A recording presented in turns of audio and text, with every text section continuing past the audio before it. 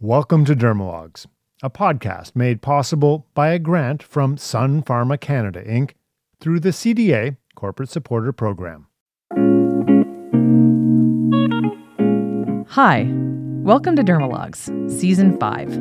I'm your host, Dr. Carrie Purdy. For those of you new to this podcast, I'm a dermatologist who works in Halifax, full-time academic at Dalhousie University. And today, in person, I'm happy to be joined by Dr. Mark Kirchhof. He's a division head of dermatology in the Faculty of Medicine at the University of Ottawa and the Ottawa Hospital. Together, we're hosting this special Dermalog segment we're calling Derm Detectives. It's part of our season-long deep dive into complex medical dermatology. For this segment, we're inviting residents to present us with difficult cases to see if we can solve it. Joining us for our first case is Dr. Sam Armstrong, and for our second case, Dr. Michael MacGillivary, who are both dermatology residents at Dalhousie University. Okay, we're doing something a little bit different. We're doing an episode where you can't see here, but we're at the CDA annual conference, and I'm in the room with Dr. Kirchhof. I'm told that he is the most frequent guest on all CDA-related podcasts, so welcome back, Mark. Thank you. And in the room, I also have two residents, and they are both residents with me at Dalhousie University. So we have Dr. Mike MacGillivary, who is completing PGY 5. We're almost there. The light is at the end of the tunnel. Freedom or a train? We're yet to find out. So close. And finally, we have Dr. Sam Armstrong, who's a PGY 4 at Dalhousie. Great to be here. So thanks, guys, for joining me. And we're going to do this, we're going to turn the tables a little bit. And so where this is a resident podcast, what I'd like to do is have the residents present a case, and Mark and I are going to try to solve the case. We're going to work through it, and we're going to tell you the way that we would approach the case that's being presented. Now, fortunately, we're dermatologists. We like to look at skin and photos. We have some photos that we will describe what we're seeing. It's going to test so their that morphological descriptive abilities right off the bat. Absolutely. And you know what? That's a real Ottawa thing. So I think Mark should take the lead on the descriptive. We should have a discussion for at least an hour about nodule versus papule. We're not doing that. Sounds like a reasonable thing to do. So the first case, I do not know this case. Sam is going to start off, and let's go. Let's give this a try. All right. Alrighty. Well, I really feel like the tables have turned here, putting you guys in the hot seat. This is great. That's the way we feel too. Mark is very nervous. So we had this case come in a few weeks ago. So we have a 35-year-old female who's otherwise healthy, but has been feeling unwell for a couple of weeks and shows up in the emergency department with some tender nodules that are draining pus. I'll show you some photos. Okay. Mark, you're up. Oh, we're doing morphology. Well, I think the photograph is out of focus. I'll take the blame for that. All right. So I believe this is on the leg. Is that an arm and a leg? Yeah, exactly. That's what I'm trying to figure out. This Yeah. is like arm and Extremities. leg. Okay. Extremities. Okay. So arm and leg. Okay. Arm and leg. All right, we have confirmation. It's an arm and a leg. There appears to be an erythematous edematous plaque on one area, more of a nodule on the other area, both of which have a central erosion ulcer, depending on our ability to evaluate that. There also appears to be some hemorrhagic crust associated with that. There's some more diffuse erythema associated with the diffuse plaque. Mark, I think you'd pass your exam. All right. That was All great. right. Well, thank you. We've got a few more photos. Now we're seeing lateral cheek with what looks like a deeper ulceration. You look like That's actually the back. That's Sorry. a back? It's really zoomed in. I confuse the back and the face quite often. Well, it's the side of the face. Sorry. Okay, we're looking at the side. What's on the face then? I can't see anything on the face. That's just a face photo. Is there something on her face? It's a subtle finding, kind of in the shape of the nose. Oh, yeah. Now I can see it. Oh, looks like a little depression there. That's going to weigh in when I'm thinking about different things on the differential.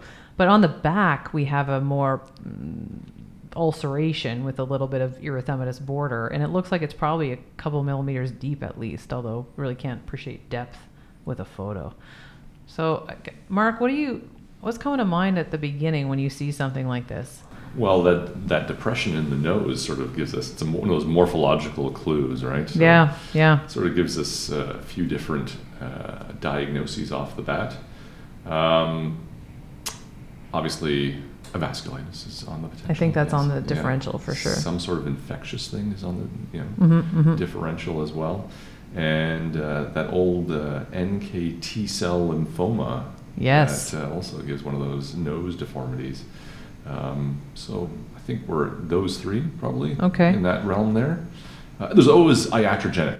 This is what I was have to consider. You don't want to forget about doing that. something to themselves? I'm happy you asked. Could that be cocaine-induced nose changes? But we'll find out shortly.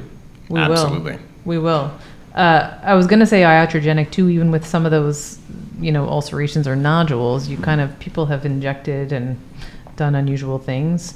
You think about those vasculitides with the potential loss of septum there. I probably would at this point try to get a more fulsome history, obviously, and kind of ask some of those questions that you brought up. Looking at the rest of the skin as well, seeing if there's any. The eye was blocked out there, but checking if there's anything in the eye, ear. Okay, and then I guess we could get some of that information, but the other thing you'd really want to probably launch into here would be some investigations. Yeah, absolutely. Maybe we should talk about which infections we think about first, actually. Oh, okay. Which infections? Thinking about that. I think that's quite a broad, I would say, number of infections you can consider. Obviously the broad things are bacterial, fungal. I don't think I would go down a viral etiology with what I see here. So we're in the bacteria and fungal realm. Atypical mycobacteria. Yes, you could include there. Definitely a possibility. Yeah. Some of the deep fungals, to your point. And then staph and strep can always present. We'll say with inflammatory areas with hemorrhagic crusting and skin breakdown. So you always have to consider they're very common, right? Yes, especially community-acquired MRSA can sometimes have that weird nodular appearance. Okay. Good. We're on the flush same it page. out a bit. Okay. So we need more history. So obviously we would do a full cutaneous examination. I'm really happy you said that. Yeah. You guys are doing great on this oral station. I know, this is good. And I would take a biopsy. Is there a pathology station coming up next? Yeah, that's next up. Okay, good. Okay. Good. I'm not describing that one. I love interpreting pathology. Oh boy. Yeah, I agree. We'd probably do a biopsy, do some blood work. We're going to do a full vasculitic panel here. Yeah. We're going to look for some other things. Now, I would because we're already in the, this is going to be weird and wonderful. I do a drug screen. I'd probably do an autoimmune blood panel to see ENA type thing. I do a CRP, see if there's this chronic or systemic inflammatory process that's taking place. I might consider doing blood cultures if there's a potential background or for some sort of infectious thing that's going to make this thing worse. That spreading erythema on one of the legs is, of course, always concerning if you do have some sort of a ongoing cellulitic process. So, Okay, we can get into some more of the information then. That was a pretty good start, I think. All right. Well done. Thank you, residents. We're taking it easy on you guys. I know. I appreciate it. So, in further history, she was visiting and did have a history of intranasal cocaine use. A fairly extensive history of intranasal cocaine use, but did deny IV drugs. You guys had asked that. She had been feeling unwell for about 2 to 3 weeks. She described malaise, low-grade fevers, a little bit of dizziness as well, especially when standing. She probably had about 6 of these lesions when she presented, and they were exquisitely tender until they drained purulent drainage, and then they were less tender but left an ulceration behind. On examination, the nasal area should have a saddle nose deformity that was mild to moderate, as ENT described, not me. I don't know how to rate those things. And had a septal perforation. And epistaxis was almost constant. So we can get into some of the labs to start. We would love to get into I would love to get into, but I do want to clarify one thing. Yes. So was the saddle nose new upon this presentation, or this is older? It's a good question. She thought it was progressing over a period of years. I see. Okay. And she had seen ENT prior to this presentation? Yes. Okay. And on its admission. Okay. Yeah. Okay. I would assume that the cocaine use is probably chronic. Yeah. Correct. I just wanted to check if it's because I guess I'd be thinking about different things if it was more, if this happened more acutely and the ulcers were like temporally 2 years down the road. Yeah, maybe it's to distract us. Maybe. It could be. It probably The plot is. thickens. All right. Okay, let's get to those labs because that's what we need. All right. So we'll start with the basic things that were done in the emergency department when we were called. Her hemoglobin was 44. Ooh, And so that's not normal. that was the main reason for her admission that day, along with these skin lesions that were going on. Her white count was 13 and platelets were 795. Her CRP was 210. Her creatinine and liver enzymes were normal. So those were the things we first had off the bat. As the first couple days went on, we had wound cultures done and blood cultures, which were coming back negative pretty consistently, though she was started on IV antibiotics. And a few more tests came back after a couple more days. So we had ordered ANCA given the examination, which was antiproteinase positive. Her hepatitis C serology was also positive, and that was a new discovery. Her cryoglobulins were negative, and her ANA was negative. Okay. What I was going to say before you said that ANCA piece was I was also, she said blood cultures were negative, but with that history, she denied IV drug use, but I'd still be worried about other, I'd probably have thought about an echo or something for endocarditis.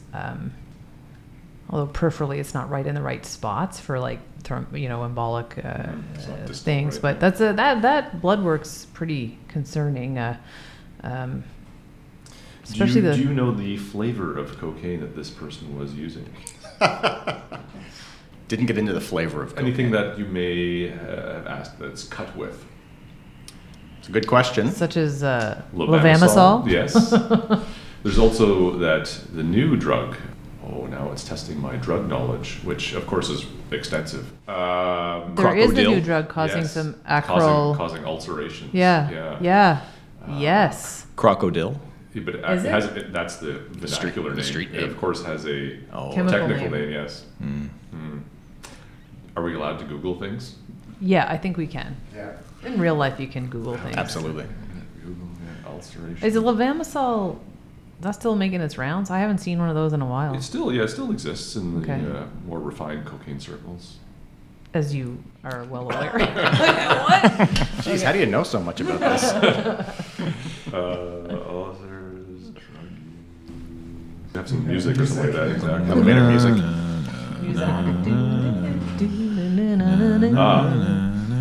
Xylazine. Xylazine? Xylazine-induced. Whoa, this is total. That's not what I was thinking. I know, exactly. That's why I said this is relatively new. A lot of people do call it crocodile. I think it's sort of the same thing or the same family. But xylazine induced skin ulcers in persons who use drugs. Just drugs, not specifics. It can be injected drugs as well. So it's Okay. so illicit xylazine use causing skin ulcerations. So I guess if I'm, you would have done a drug screen, so we're gonna hopefully maybe get some of that information. I would also, with this, get a little bit. I'd like to see a urine analysis. She said some imaging, like a chest X-ray. I think would be relevant here. We of course did those biopsies, right? Biopsies. We did do We did biopsies. we did do the biopsies. Histology and for culture. And for culture, yeah. Good. Yeah, we want those for sure. Yeah. Okay. Would you do anything else right now? Like I said, I do a chest X-ray. I get a urine for sure. I'm looking for protein in blood, in particular, with an ANCA positive. Vasculitis. Yeah. Okay. Okay. Yeah, so we can give you some more information. The urinalysis was largely unremarkable. The tox screen was positive for cocaine, and nothing else. The multiple blood cultures, wound cultures, all came back negative consistently over the week or two she was admitted. The biopsy itself showed granulomatous and suppurative inflammation. There was very subtle vasculitis at the base that was very difficult for the pathologist to find. It certainly wasn't a rip-roaring vasculitis, but they did comment that there was subtle findings of vasculitis and a lack of findings of vascular occlusive phenomenon. Can you tell us what kind of biopsy was taken? It was a punch biopsy. Which lesion did you biopsy? I'm assuming it was the arm or leg one? A fresh one on the thigh, so Okay. a newly developing. So not an lesion already on the ulcerated thigh. No. deep one. Okay. Suppurative And there was a lot of and pus granulomatous. during the biopsy procedure as well, so it was an abscess. Huh. That was biopsied. You said the white count was 13, right? Correct. Is there like a normal diff with that? The diff was, I think, just neutrophils were Okay. elevated. Okay. Yep. That didn't help me. I don't really know why I asked that. I'm just trying to buy time. I while know, I'm of course thinking we are. here. That's we're trying to let our minds wander as we're. And then you had mentioned some imaging. I Yes, can offer that yeah. up as well. So the echocardiogram was normal. Okay. We were looking for possible infective endocarditis. And the CT chest didn't show any evidence of pulmonary vasculitis Okay. Did it or show- hemorrhage or Did it show anything any like that. abnormalities at all? No. Okay. You thought he was I wasn't secretly tricking you. keeping like an infection in there. Just kidding. So, I mean, geez, it's been a long time since I've studied pathology, but something's not adding up here to me, really. That I don't expect to see granulomatous inflammation with the positive ANCA. Trying to figure these two out together, and I'm trying to think how I'm going to get there. It's a challenging case. Okay, so, and the swabs and tissue culture were negative. Correct. It was all negative. Okay. I mean, I hate to say I might rebiopsy, but I probably would. A deeper biopsy. Probably would to see if I Yeah, could a get wed- some I of think- I that, think like a a wedge, wedge. yeah. Yeah, Okay. get some of that. We agree. Wedge biopsy, please. Wedge biopsy. Okay. That wasn't done, but great idea. Okay. So Well, I'm still thinking about a vasculitis versus infectious process. Those are still very high on my list. absolutely. Yeah. Right?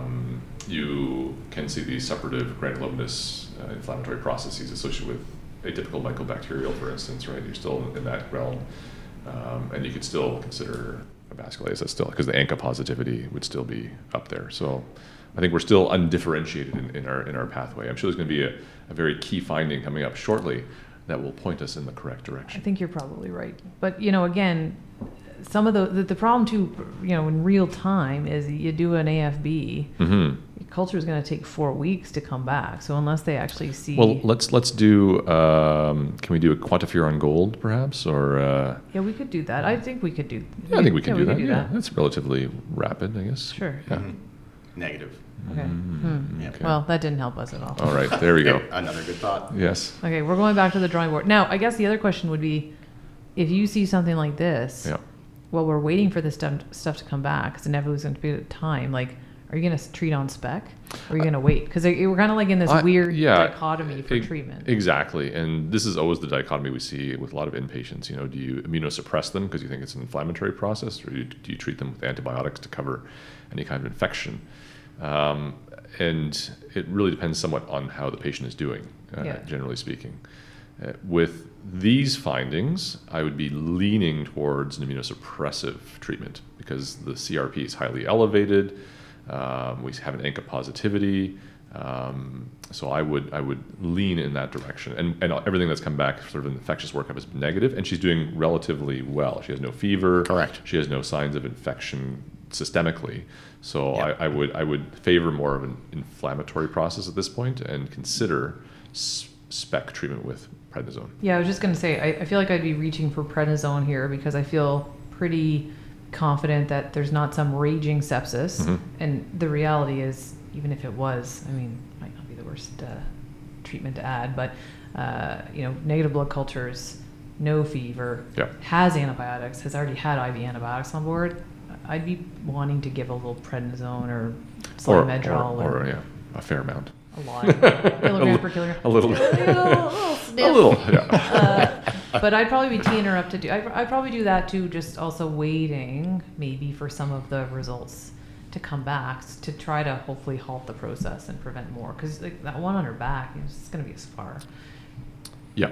It depends on how fast things are advancing. Yeah. Yep. Okay. Okay. Well, we can chat a bit about where the case went from there. Yeah. So this was a bit of a diagnostic mystery and kind of remains a bit of a diagnostic mystery. There was a new test I at least learned about while we were working this case up when we asked our rheumatology colleagues about this case. Anything you guys know about with levamisole and something that can help you in that scenario? Test wise, I mean, sometimes they have a positive ANA, but you already said she does not. That's a good thought, though. So, Yep. So the ANCAs are positive in about 50 to 80% is what I read, but there's a specific ANCA test that you can send off for within that, called an anti-human elastase, which had to be sent across the country somewhere to be done. Oh. And that was new to me. New to me as well. Thank you for enlightening me on that. I've I don't think never heard of I've that. ordered that ever. But Yeah. Anti-human elastase?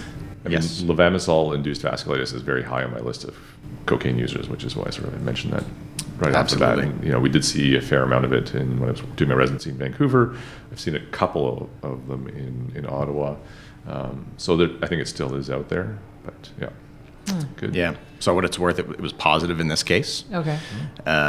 GI had got involved with the hemoglobin, which looked like an iron deficiency anemia, and she had gastric ulcers, which they felt was the cause of that, and she was taking a lot of NSAIDs at home. And epistaxis probably also, right? She Yeah. had bleeding And from the a variety of epistaxis. She sources. said Wisconsin. Yeah. So that was felt to be a separate issue, perhaps, to what else was going on, and maybe a bit of a distractor in terms of her symptoms as well coming in. And then the platelet was probably just acute phase reactant. Yeah, I think that's Yeah. probably Exactly. Seemingly. And so the challenges, I think, at the end of this case were the nasal findings, GPA versus a cocaine-induced midline destructive lesion. We had ANCA positivity, which could be positive in her newly diagnosed hepatitis C. Could be positive. I forgot about that part. Could be positive in levamisole. Could be positive in GPA. She had this profound anemia, which kind of complicated the whole presentation and her symptoms. I hadn't mentioned, but she had oral antibiotics before her cultures for a week or two. So whether that messed with her cultures any. And then the biopsy was non-diagnostic, I would say. We had inflammation and a little bit of vasculitis, so it didn't help us out much. So this was a bit of a head scratcher and a bit of a trick. How did you treat her? Well, again, I like I said, the signs of infection are low overall in this case, right? I still think that, if somebody, and I've seen people who are drug users who have come in with an infectious process and they are not doing well, right? So the fact that she was, still doing relatively well pointed me more away from that direction, I would say. And I guess if she really truly only does use cocaine, like intranasal cocaine, assuming that we believe that some of those other infectious risks are relatively low. I forgot it some way along the way I would consult hepatology or infectious disease to deal with her. Yes, we'll go back and do that. Or Hep C. I'm doing that now. Yes, Get some more cooks in the kitchen. that's right. So did you guys give her systemic steroid? Because that's what I'd lean to. I'm still going to do that. Yeah, exactly. She improved dramatically just being in hospital. Okay. And eventually we had experimented with some intralesional triamcinolone, and that actually helped quite a bit. Okay. And these lesions just seemed to Go kind of away. melt away during her admission. And her symptoms mainly got better with improving her hemoglobin. And so we'll be seeing her in follow-up, but she improved kind of without systemic treatment. Interesting. Bit of a head scratcher. She quit the. I think we got the right direction Yeah. and road. Absolutely. You I think, got it right away. You got like the clue with the nose. Yes. It really Yeah, kind of that's right. tipped us off. I mean, Absolutely. It could take you down another path, but I think we got a good differential there to start with. So You passed the station. Pass the station. Okay. All right. Okay. We'll give it to you. All right, We can good. maintain. Excellent. Okay. Okay. So let's try again with Okay. another case. Case number That was 2. a good one. Okay. I was impressed you guys didn't even sweat with that last one. And I I have was hyperhidrosis of the palms, so it's very localized sweating. Let's get the starch iodine test on the go. Exactly, So we got called about this 22-year-old female from Emerge, and they said, "Come quickly, drop everything in clinic. We need your help. Stat." Which for us, like, oh, well, that's very interesting. A stat derm consult, and I'll show you the photos. All right. So there are the hands. May I? Yes, have- you may. have that. Okay. All right. And you can flip through Can I flip those. through There's those? nothing there that you shouldn't see. So, so basically, I think here, some of the striking features, seeing a young girl, we're seeing a fair amount of lip swelling, so significant edema with some overlying, a little bit of crust. She's got some papules, possibly vesicles, I can't tell. I think they're papules across the nose and cheeks, 1 or 2 on the forehead. Looks like a little bit of maybe a little bit of light pink in the eyes. Mm-hmm. Yeah, definitely some erythema in the conjunctiva. Yeah. And there's a bit of erosion on the lip as well, with hemorrhagic changes there, perhaps. Yeah. And then on the hands, there are, I would say, scattered erythematous edematous papules. They're pink. They're coalescing a little bit more in certain areas. Some of them are linear, actually, which is interesting. And there's a very small amount of crust and scale in one of the interdigital web spaces. On the palms of the hands, there are, I would say, dusky pink to red macules. Let me check. I concur with you there, Mark. Those do look like dusky papules. And the dorsal hands. So there's a lot of different morphological features to this presentation, and I would go in very different directions given any one of them. Mm-hmm. So the question is, which feature do you pull out from all of those? Right. And so the first question, obviously is a stat consultation. How well is this patient? Patient is well, mentating well, vitally stable, afebrile. And this is about a 36-hour kind of onset of presentation. And she's been admitted to hospital for anorexia nervosa and has been in hospital because of that, and then had been transferred over to the Emerge to give this presentation that we saw that day. But sitting there well, talking, non-toxic. And is she worsening or is she stable? So in other words, I always ask about the progression of a presentation. Did the person wake up with this and suddenly, that was a snap for the people in the audience there. Did she wake up with this suddenly and it was this acute, or was it a gradual development over those 36 hours? So luckily she was there with the nurse who's been taking care of her for most of her hospital stay in psychiatry, and so was able to provide a little bit of a timeline and history.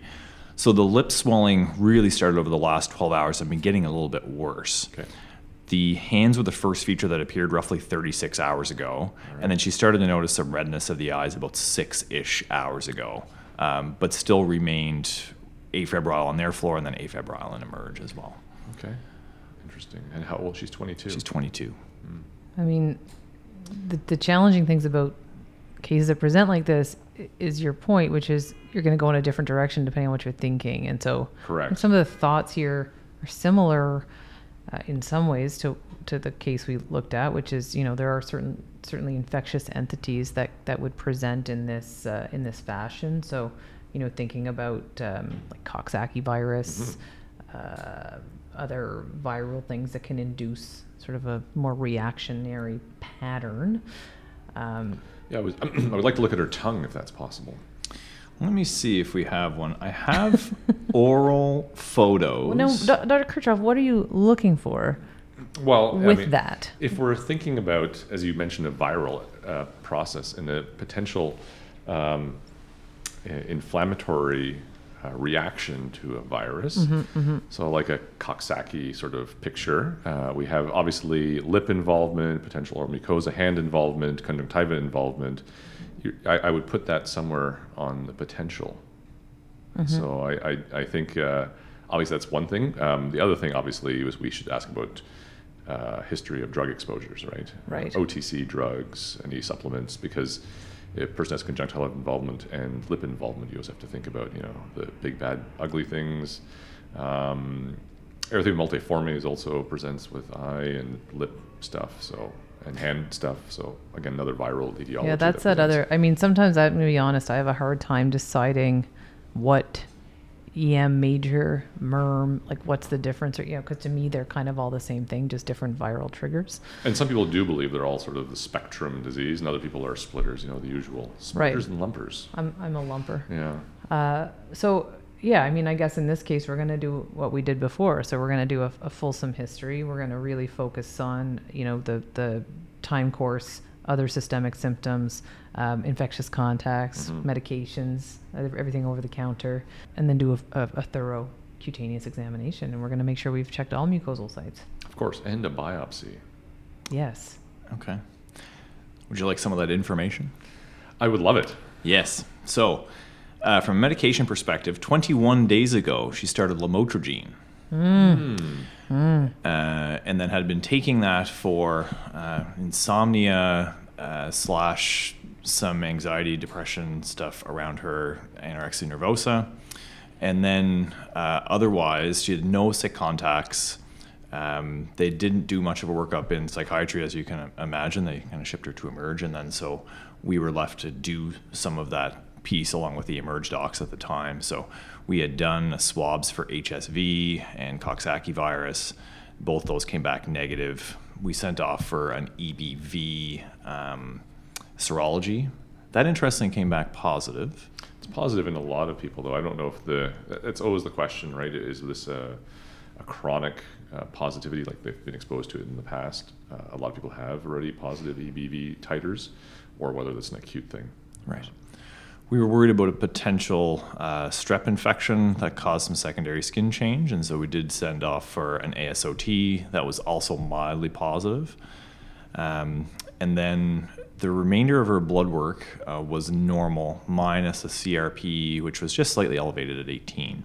White blood cell count was normal, eosinophils in normal range. And then we considered doing a biopsy, but with the presentation, we felt at that time it wasn't necessary, may not give us a good answer, and just because of the things that we were thinking of may look similar under the microscope. Can I ask some more questions? Did she have any photophobia, any problems swallowing? That's a good question, yeah. So were the lesions painful at all? The lesions had just started to become a little bit tender to palpation. Nikolsky sign was negative. She didn't have any photophobia at the time. And then there was no sign of genital involvement at that time as well. So this is somebody that with a history of lamotrigine is quite concerning for early severe cutaneous reaction. I mean, I think part of the question here is, well, if you treat it like a severe cutaneous reaction, is it going to cause harm if it's actually viral induced? And I think the answer to that is no. But if you don't treat it as that, are you going to potentially cause harm? And to me, the answer is yes. Yes. Yeah. And so, I would at this point keep a very close eye on her, have her admitted to medicine, and then treat her as a potentially, stop the drug, which lamotrigine would be my concern. Correct. Yeah. But I would look through everything else. I would also want to know about, again, the rheumatological workup, doing an ANA, C3, C4, looking for signs that type of hand presentation can be seen with antiphospholipid antibody syndrome, and so I would throw that on the list as well and do workup for that. I'm getting a lot of head nods over here. Cardiolipin. Cardiolipin. You're doing great, Mark. Okay, thank you. I appreciate it. Those serologic markers were all negative on workup. Oh, great. Okay. Yeah. All right, we're back with lamotrigine and drug-induced eruption. All right, SCAR. So SCAR. So I feel like I just, like I said, call it our SCAR. We have a SCARS or protocol, SJS protocol. So really this is, stop drug, supportive care, etanercept, cyclosporin, 5 milligrams per kilo. Okay, yeah. We have a similar protocol in Ottawa. I'd launch down that route. Okay. That's what we're going to give her. And like LFT, liver function, yes, creatinine, all that is. Oh, right, that stuff. The things that are kind of the other things, So AST, ALT, normal. Yes. Creatinine, BUN, normal. Urinalysis, normal. Okay. At this point. And you said she's vitally stable, so I think we've got a good blood pressure to go on with the. Okay. I'd probably, I'd ask her if she's having trouble swallowing, because I consider at this point maybe intravenous cyclosporin for the first dose or two. But if she can swallow or the oral liquid, that would be good too. Yeah, she had decreased PO intake from a solid food perspective, but we couldn't figure out if that was due to the anorexia nervosa or whether that she was actually having swallowing difficulty. So she had transitioned to Jell-O as her main source of nutrition over the last kind of 12-ish hours. But again, so I'd probably give her oral.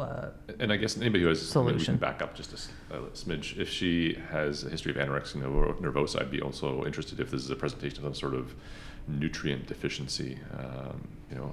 I would look for things like corkscrew hairs. None for of the those. scurvy. Yeah, scurvy, yes. Scurvy can present right, with... those hands can sometimes be a bit zinc deficiency, the acrodermatitis. Exactly. Yeah, acrodermatitis. Enteropathica. Okay. All right, so I'll throw that on the list as well. Add that in there. Yeah. Okay. Yeah. Okay. I think those are all good thoughts. No sign Glossitis from anemia. Correct. Yeah. Yeah. No sign of glossitis. Never mind. No sign of corkscrew hairs. No purpuric changes. No gingival changes. Necklace, we can go down all these. Oh wow. No. Oh my! Jeez, we're in a niacin deficiency now. But no sign of any dermatitic change in the genital region. Nothing in the perioral area that looked dermatitic, as you folks have seen on the photos. So yes, to Dr. Purdy's point about therapy, we kind of thought, okay, if this is viral, that's fine. We give immunosuppressive therapy. It's probably not going to get this thing to take off. But if it is SJS, TEN type spectrum, then at least we're covering it for that. So we did do cyclosporin and etanercept. That was on that same day. Actually, we went back and saw her 6 hours later. And it had progressed a little bit, and then we went in to see her 24 hours later after we gave her 1 dose of etanercept and cyclosporin, and she had started to look like this. All right. So Mark looks skeptical that he's going to see something that he wasn't expecting. yeah, these are erythematous, edematous, papules, plaques. There are some erosions and maybe very slight vesicle formation in these. So yeah, so I guess we are potentially on the road of SJS-TEN. Yeah, and then there's another photo of the face, which may even be more. Oh yes, I see. All right, so the hemorrhagic crusting of the lips has worsened, we will say, in the last little while. And there's now a lot of edema in the face as well, and the eyes have become swollen. There's more crusting and erythema of the conjunctiva. I think this whole face is pretty swollen. So I think we made the right call. Mm-hmm. And I mean, I think one of the big questions here is, when is this going to shut down? So with the cyclosporin on board, that's relatively quick. We gave her the etanercept. I have a relatively low threshold for adding an IVIG, especially in young people for this at times. But I don't know, it's something to think about. Any other things therapeutically you might consider? At this point, we've given her cyclosporin, etanercept. You mentioned IVIG. Anything else that? I mean, this we sometimes will give a second dose of etanercept relatively quickly if we think it's required, because sometimes a single dose is not enough to switch off the inflammation that's present. IVIG, obviously, there has been publications that have shown that there is a increased mortality associated with that with SJS-TEN. Really? Yeah. Oh. So it sort of depends on who you believe. There is some data from the pediatric SJS-TEN world that prednisone actually is beneficial. So sometimes if you're still getting worsening, you have to go to prednisone. Even that also has associated mortality in a variety of situations. Well, I think that's a question too, because with the classic teaching, it's like don't use steroids in SJS-TEN. And if you do use them high dose, use them early on. Correct. Yeah. And so, but I feel like it kind of goes maybe a little bit back and forth. I give her another dose of etanercept quickly. I think we should also, and I forgot to mention this earlier, but like this is where you're going to get the other consultants on board. So Yes. ophthalmology, gynecology, predominantly. If we need other people, but like for sure you're going to get those people involved. Yes, that's great. So we did do IV. Oh, sorry, go ahead. And she was getting IV cyclosporin at this point in time? She had gotten 2 doses of IV cyclosporin, then developed a reaction to it. So what kind of reaction? It was erythema at the injection site and pain. And because of her underlying psychiatric comorbidities, we weren't sure exactly if that was something that was real or that was something that was being brought forward by the patient. And so we switched to oral at that point, even though that she was still feeling like she had some edema in the airway or in the throat. And then because we got all those consultants on board, had ophthalmology come in to see, they did note some conjunctival involvement. And so they did do an amniotic membrane transplant. Oh, wow. Those are very hard to get in Ottawa, but... Yeah.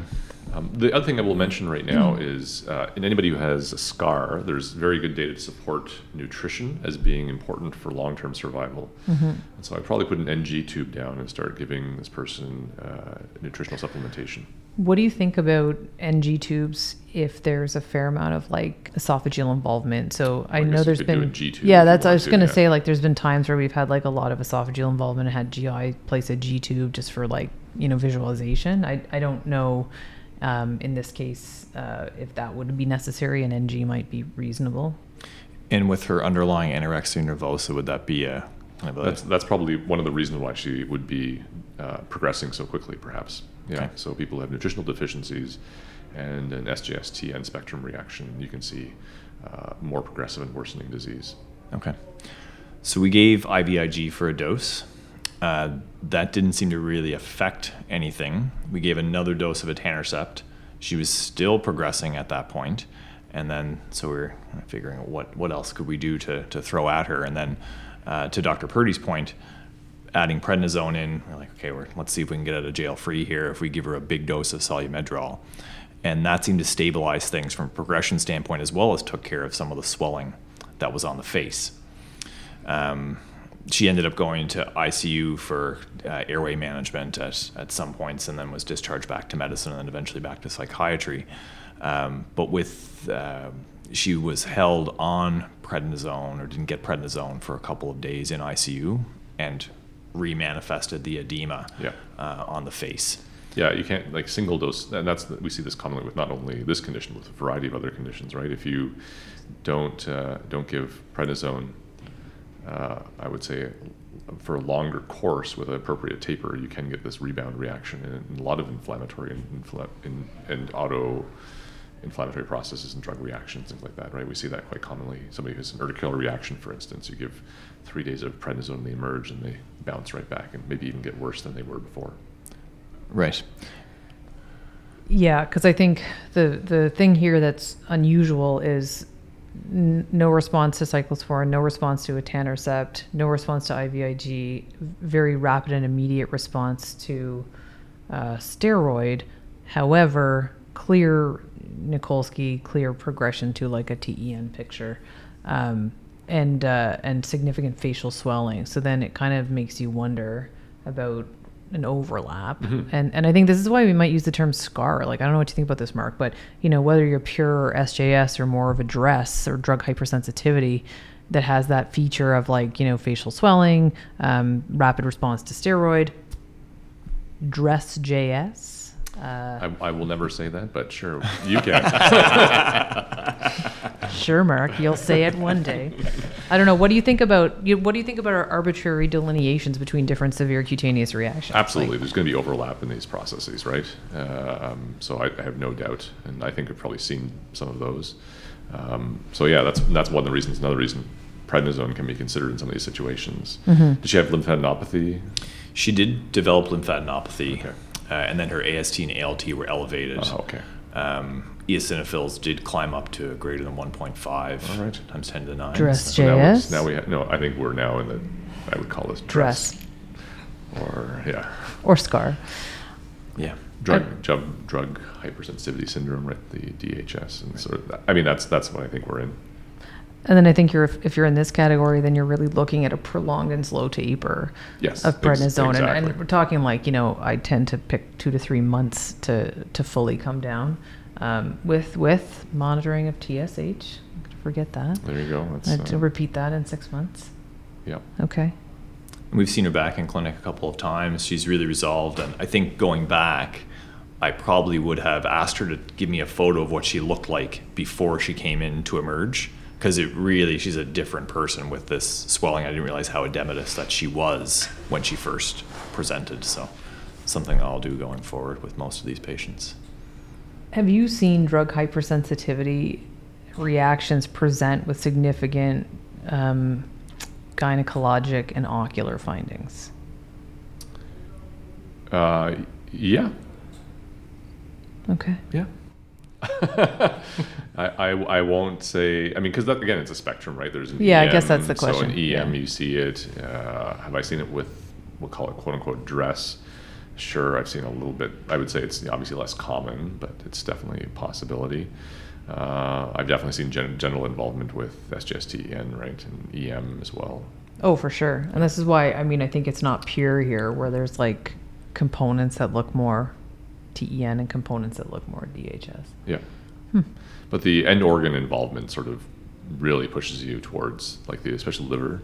Once you see elevations of liver enzymes, elevations of eosinophil counts, then you're going down that prednisone treatment route. Not to say that there are, again, papers that have been published about cyclosporin use in DRESS and have been successfully treated. So some patients do respond to cyclosporin. Again, I suspect this person's nutritional status is probably playing a role in the lack of response. Okay. Well, there you have it. Mystery solved. Mystery solved. Derm detective strike again. Yes. It's a pretty good name. Listen. We'll work on it. Guys, thanks so much. I really appreciate the time, the cases, and the thoughts. Until next time. Thanks for having us. Thank you. Thank you. And thank you for listening. That's it for this episode of Dermalogs. If you enjoyed it, please give us a rating and write a review where you listen. It helps others to find these interviews. Don't forget to subscribe so you don't miss future episodes. For more great CDA podcasts, be sure to check out the JCMS author interviews hosted by my colleague, Dr. Kirk Barber. Thanks again for joining us. Until next time, I'm Dr. Carrie Purdy.